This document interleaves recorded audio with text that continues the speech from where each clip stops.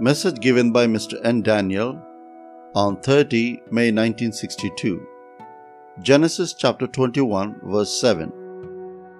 And she said, Who would have said unto Abraham that Sarah should have given children suck? For I have borne him a son in this old age. This is the victory of faith. A faith not just one person's. It was a joint victory. Victory through the faith of both Abraham and Sarah. It is not easy to get harmony between wife and husband in the matter of faith. Somewhere they will differ. Either the wife loves her people, jewels, dress, or one of them will deviate from the path of God. Once there was not such a harmony between Abraham and Sarah. But now they achieved that oneness in faith. 2000 years later, Jesus preached, If two of you pray with one mind, it will be answered. As we study the Old Testament, we study the truth of the New Testament experienced or practiced by the children of God in earlier times. Sarah seems to have risen to the level of Abraham. Usually, women are busy with their cooking in the kitchen. They know the needs and the working of the kitchen. They may not know what is spiritually lacking in the home.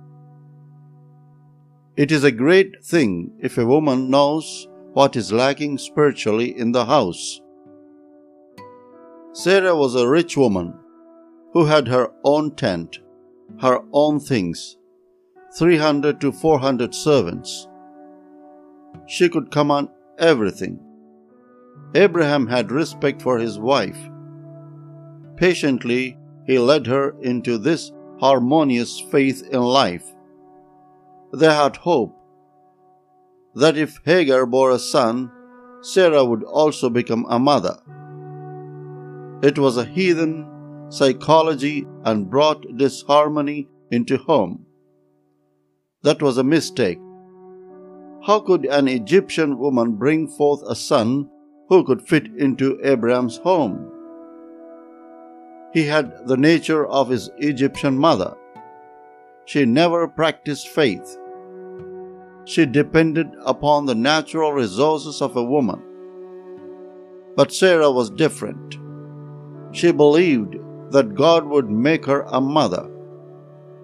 It is not an ordinary thing to believe.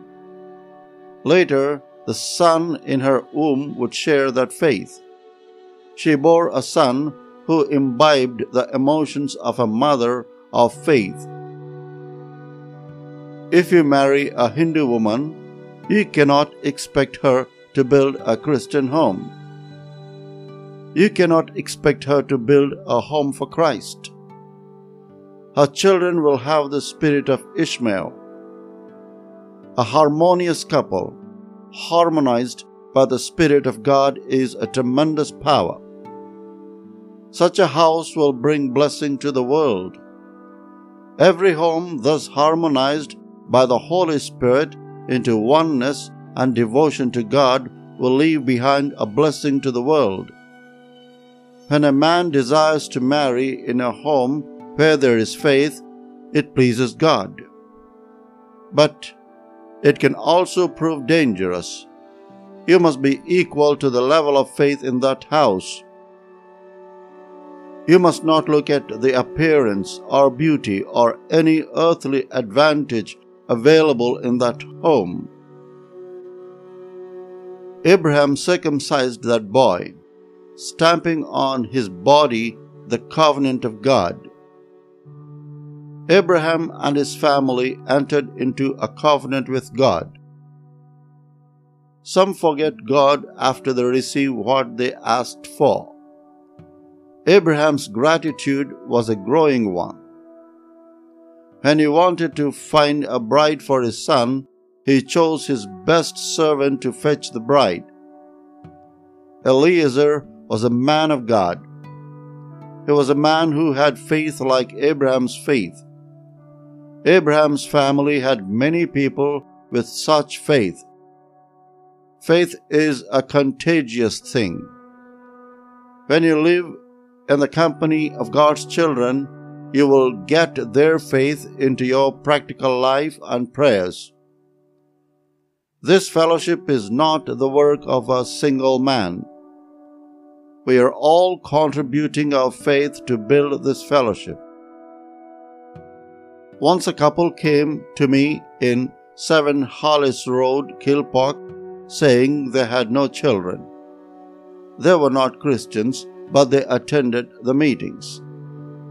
After prayer, they got a son. With that, they stopped coming to the meetings.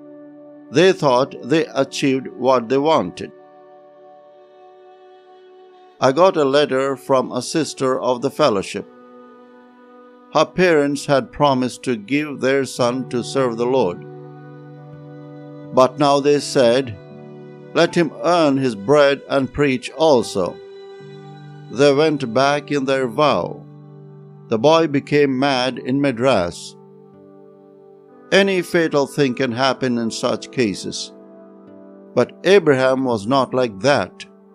Abraham was willing to offer his son to God.